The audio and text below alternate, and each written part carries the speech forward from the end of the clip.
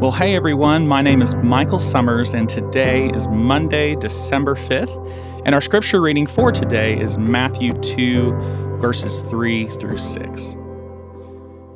When King Herod heard this, he was disturbed, and all Jerusalem with him. When he had called together all the people's chief priests and teachers of the law, he asked them where the Messiah was to be born. In Bethlehem, in Judea, they replied, "For this is what the prophet has written. But you, Bethlehem, in the land of Judah, are by no means least among the rulers of Judah. For out of you will come a ruler who will shepherd my people Israel."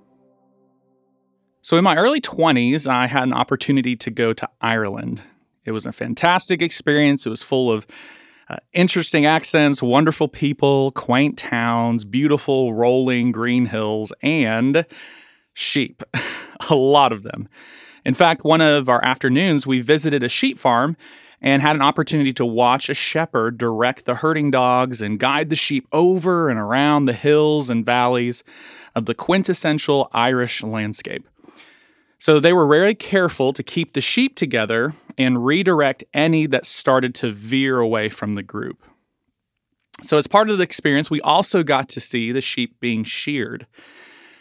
Even though the shearers carefully handled the sheep, it was pretty obvious that the sheep were not happy about it. They would struggle trying to escape, bleating loudly, and finally, a lot of them would just end up just giving up and submit to this necessary event.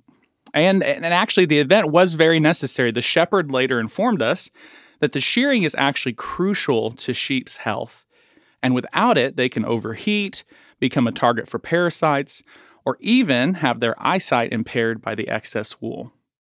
So going back to our scripture in Matthew 2:3, when King Herod hears about the wise men coming to worship the new king, it says he was troubled. I wonder why Herod was troubled. Was it because in his mind there was this new ruler in town? Or was it because he had become so used to being in charge and the thought of losing his power was too much to bear?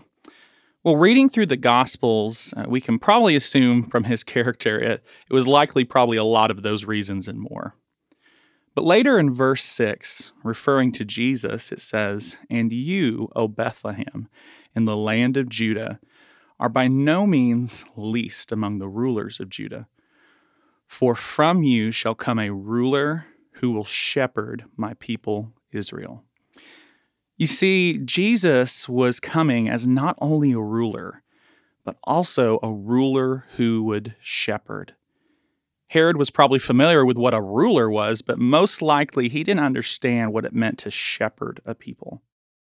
A good shepherd steers us away from harm.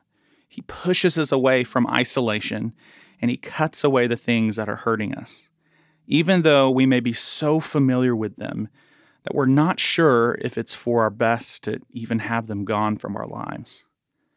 Even though he could, Jesus doesn't just rule, he shepherds.